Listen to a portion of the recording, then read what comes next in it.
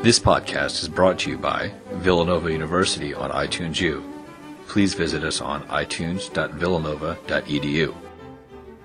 Well, I think you always start with the need. You know, the short version is and it's always women. They're smarter than us. They're better than us. That's why scripture wisdom is always feminine. And it was a lady doctor, Dr. Audrey Evans, a world-class oncologist. And she said, do you know what happens when I tell a family their child has leukemia? And she said, they don't hear one word I say. I've just ruined their family. The sick child gets all the emphasis. The husbands leave, 75% divorce rate. She said, and people don't know what to do. And she actually wanted to buy a YMCA. But being Irish and Catholic, I said, no, you need a house. This is Philadelphia. We're a neighborhood society. My mother got sick. Somebody else made the chicken soup, didn't sing how great I are. We were poor but rich. You need a house. And then she said, well, get us a house. Now you go back to the rosaries. And then I wish I hadn't said that. And I called a brother, a Lunsman. I called a guy named Don Tuckerman. I said, what's your next promotion? He said, Mary, St. Patrick's Day, Shamrock Shakes. I said, Irish guy calls Jewish guy, green milkshakes, green money. We have one good player. I said, if he did a commercial, could we get this house? You always had to talk to the Italian guys. So Ed Renzi, he later became president of McDonald's. So it was FedEx North. He called me back and he said, Jim Murray, this house you want to build. If we give you all the money from the Shamrock Shakes, can we call it the Ronald McDonald House? He taught me at Villanova. I said, you give me all the money and call it the Hamburger House. I don't care what you call it. I didn't realize God's hand wasn't that. But the short version is, there are so many good people in the world. And there was such a need. And you did not have to explain house or home. It's all the things Katie's talking about with poverty. You're taking the lowest level of poverty if one of your kids gets a death notice, or in those days it was diagnosis. Candace knows that. She's in that field. So with a lot of prayer and a lot of good people, and then the power to use a huge marketing company like Mickey D's and a sports team gave you instant communication, instant way of getting the message out. So was I attacked for it? Yeah. I mean, we had a bad football team. It's a sorrowful mystery, so we win a couple games a year, you know. And our emphasis. But Leonard Toews, who was a real different guy, one of the first Jewish guys to go to Notre Dame. And he had a lot of addictions. Number one was generosity. And Ray Kroc, the guy who founded McDonald's when he was 54, give something back to the community. Don't just be a taker. All the things Art Mahan and the monks and every teacher I had here. So actually the planets lined up really great. But you still can't underestimate it. And if there's a need, and why arts and science? You know, I'm in wonderment. I'm sitting here and I'm not just being Irish to say with these three people. And you say, you know what, your dreams are possible. You know, if you really have a need, you give it to God and have some trust, and then you get more good people involved. I mean, I never get used to it. I mean, I think the assets of McDonald's charities now is over $2 billion. Now, you know, you can do the economics, you can do Newsweek's Made the Business School, whatever it is. You can't put limits on prayer and people's goodness. And unfortunately or fortunately, I've been in the media business all my life. News is defined as negative or bad. And, you know, if there's good news, you know, I see it every day. I am blessed. So, and I'm still learning. When you talk about master's degrees, when you go to get in this field, as I say, it's a limited field. It's grown exponentially. Sports marketing, sports communication. I've told every kid that comes to see me, because I will see everybody, because nobody would see me, and I tell them to get their masters. I said, go get your masters. And, you know, so we're working for the big master, but get your masters. Say your prayers and get more educated.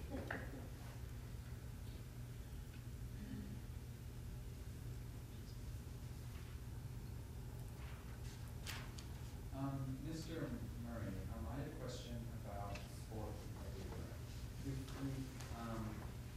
live in a time where I imagine sports in the public eye, or maybe even the academic eye, is taking a bit of a beating in the light of steroid scandals and questions about concussions in sports and injuries. And yet my own experience with sports is nothing but joy, friendship, community, and something I think that we really have to question, particularly in light of new healthcare laws, physical health, the benefits of sports to people's ability to stay healthy. How is sports going to move forward in your mind, or in your, how do you think it's going to move forward in light of all the scandals and the hits it's taken recently? And yet it's got so many positives that get sort of pushed under the radar. Well, once again, because it's almost over-covered, now I've lived my whole life in sports. And I have all the bad one-liners that just because I'm shaped like a football, I don't think the world is real. But when I sit next to a beautiful woman named James, I immediately think of Larry James, who was here when I was the sports information guy. And I think of a guy like Jumbo Elliott, who taught this guy, and was one of the great teachers. Those track kids all realized their full potential, as you say, not just us. Kids who weren't any good came here because the program was so excellent. I remember Larry James winning the 5th relay at the Penn Relays, sitting next to Jumbo.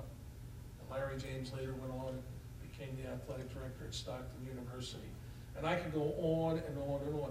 The picture outside my office was Ron Delaney kneeling in prayer at the 1,500 meters gold medal in Melbourne, Australia, and really dominating sports in his country. But I agree with you.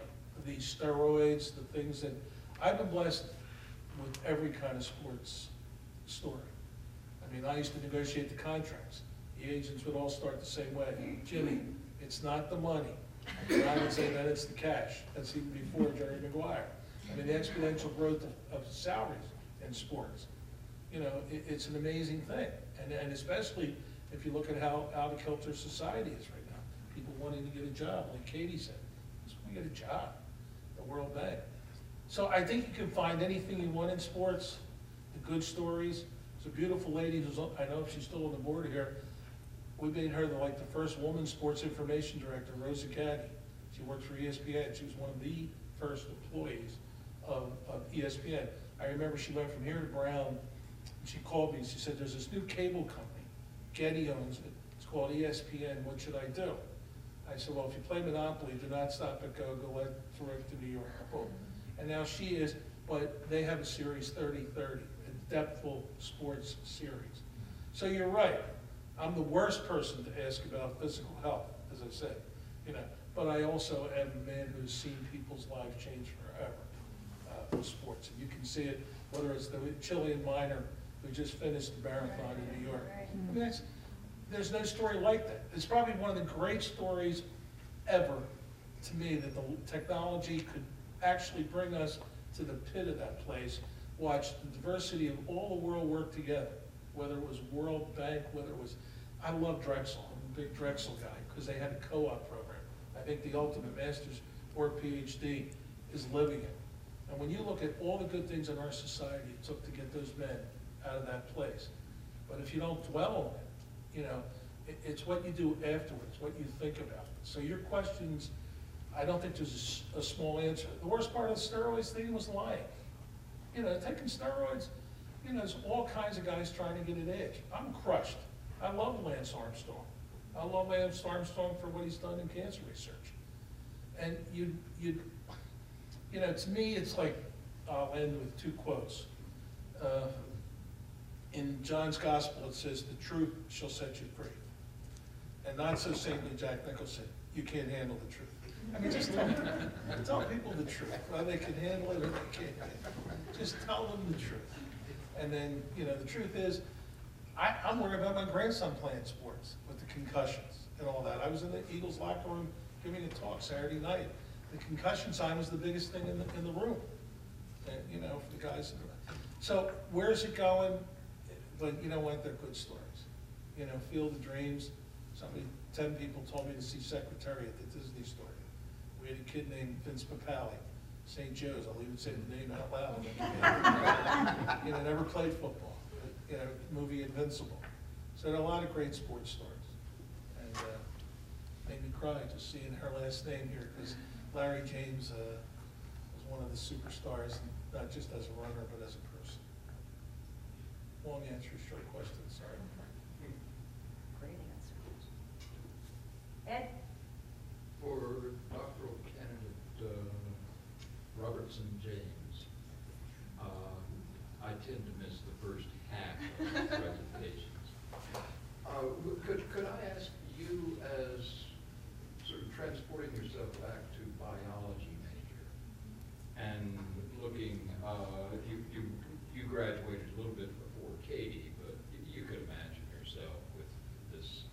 and you were a hippie kid. Had all the clothes. But as a biology major, do you see or did you see yourself as a part of liberal arts and sciences? I think I did as a biology major. I definitely, was interested. I knew at that point in time that I was interested in health. And of course, growing up saying you're interested in health, most people say, oh, you want to be a doctor or a nurse. And so I tended to get that. And I was interested in health. I was very interested in sciences, and that was one thing I felt very comfortable in. But I wasn't sold on the idea that I wanted to be, a medical doctor. And I knew that I was interested in helping people and the health field and science. I was excited about, but there was also this other side of it. There was the people part of it, the humanities, the human condition part of it, and how to put that together.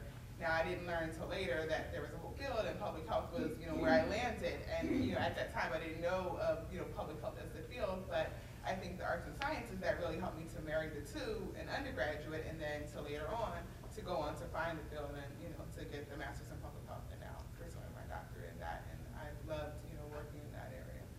Yeah, and now that we're moving within undergraduate to a new curriculum where you would have more options and fewer core requirements, do you think you would be pretty much similarly disposed to do the liberal arts courses when you don't got to? It's an interesting question. I think on some level, definitely, I think all of the options and diversity of courses, they were all, were always very appealing.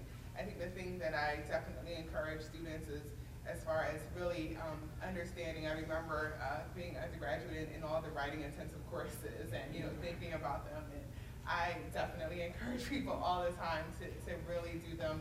I think you never know how you're going to use things in life, but I'm definitely very, very appreciative of those courses. So I think, definitely the diversity of courses, always appealing. I think having courses where students really need to hone in on those skills are very beneficial, and helping them to understand why those skills are important, no matter what field or area you're gonna land in.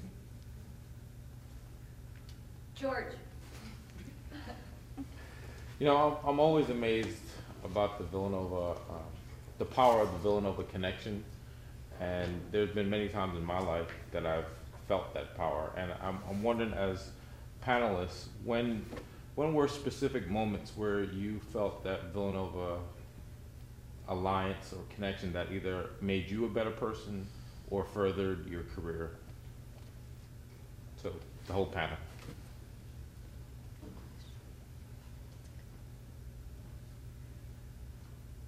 Well, I'd go back to the A's. I see Father Fitzgerald's come here. The Augustinians have been the relay team of my life.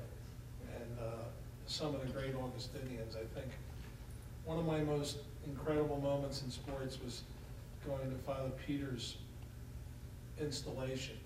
And here were all the pomp and circumstance, the robes, the other presidents of all the other universities. And at the moment in the graduation, when he came off the stage, his mom was there, and he knelt down. And I think that's where we see Villanova, is our roots. My parents didn't go to college. I think sometimes as we try to better, that we have to go back to the simplistic truth of what the three things on the logo say, of being one, and being loving, and being truthful. I just think, I've had many Villanova connections. You want some specifics in the diversity of living in California, living in the South, living in sports, but it's not just sports connections. It's people you meet along the way who are, hey, I went there too, and you're immediately friends. Gary has it every day in his life. I think you're letting something go by if you find out somebody went to Villanova. Probably the toughest thing for me, because I'm 60 class, that was 50 years ago when we came here. And the toughest part of that whole weekend for me was a list of all the guys who've gone home. And one of my buddies was in the CIA, he was a great guy, and I did the Irish thing. I procrastinated about seeing him in Michigan. and I couldn't believe he was on that list. The guy who's the president of my class has a bench out there. His name's Ray Rafferty. He's a lawyer. Really one of my best friends. There's a great quote from St. John Newman on it. It says, "There's nothing that's going to happen today that you and I can't handle together." And if you meet another Villanova, there's nothing you can do that you can't handle together, because he went to the school, no matter how many degrees he had or how far he went there. I have a perspective on this. I have two Villanova moments. One happened 45 years ago, and that was the special bond that developed between me and my thesis director. He had come the same year as I had, and this program at the time was quite young. I think I was in the second class for the Master's of Science degree. And so he didn't have a lot of thesis students. In fact, I think I was his only one. So I had access to him all the time, and that just doesn't happen in very many places. And the second Villanova moment happened about 2 hours ago, when another one of my professors from 45 years ago came to my talk with a folder. And in the folder, he had my final exam in perception from 45 years ago. And I couldn't believe that. I have it, actually, I got it. It'll take me a year to read it. I'm afraid of what I wrote. But those are the kinds of things that I don't think happen very many places. And it's what makes Villanova, continues to make Villanova special for me. When I first left Villanova, I taught middle school for a few years in Philadelphia. And I taught at a school that I guess would be considered an underserved school. And it was sort of the school was an experiment basically to try to provide a private education of sorts to a group of kids that were from the local projects and the local area. And so a lot of what I brought as a science teacher there, they didn't have a lot of resources. And so, basically you had what you brought with you. And so I was, of course, a very zealous teacher right out of school, and I'm going to change the world, and I'm going to do all this with the students, and quickly learning what I could do, and really taking a lot on. And I had the opportunity to start a lot of programs there, and really, to come back to Villanova and to see what could be done. And I remember the biology department, donated microscopes, and just did a phenomenal amount of things and helped me to really build the program there and give the students an experience that they had never had before, give the school an experience that they had never had before. And ultimately to help believe that these children, they could learn and they could excel and they could be exposed to things. And I remember even bringing them here to Villanova so that they could get out and they could, step foot on a college campus and know that that was possible for them, and that, that was what I wanted I wanted them to have that in their vision, to know that, that's where we were going and that this was really possible. And Villanova, just has always, I always remember that, and I see some of the students, I run into them now, and, they're in college now, and, it's awesome just to know, and they remember parents I run into, and they still remember, that experience and that excitement that their students had for learning. Wow. I haven't been out of Villanova very long, but probably would echo a lot of what everybody's saying, particularly Jim. Yeah, I don't know too much if I've had very many wow moments yet, mostly because actually everywhere I go, there's someone from Villanova, so it's never anything that's terribly startling to me. Even when I was studying abroad, or studying for my master's, I did that in London. The same year that I was there was a kid named Bruce O'Neill, who I had sociology class with 3 years ago and dated one of my friends. Jane was like passing through town and I'd have lunch with her. Come back and I'm living in DC, and actually he just stepped out, but there's a U2 concert, and I'm like, oh, get a phone call from Tom Mogan. He's at the U2 concert too. Here we go. We're going to see U2 And that's happened, and I've lived not in too many places, but enough places that it's just so normal for me to be around Villanova, and so strange that it's normal, if that makes sense. I'm living in DC now, and I was blown away. I was saying to Marie, I wouldn't have had to make new friends. I wouldn't have needed to. Wouldn't have needed to be social with coworkers or meet my neighbors. There are so many Villanova people there. So I guess I haven't had that wow moment yet because I'm still around so many Villanovans. Okay, well, we are going to have a reception up in the President's Lounge, Bob, is that right? I think actually it was just. Oh, it's back there? Okay, fine.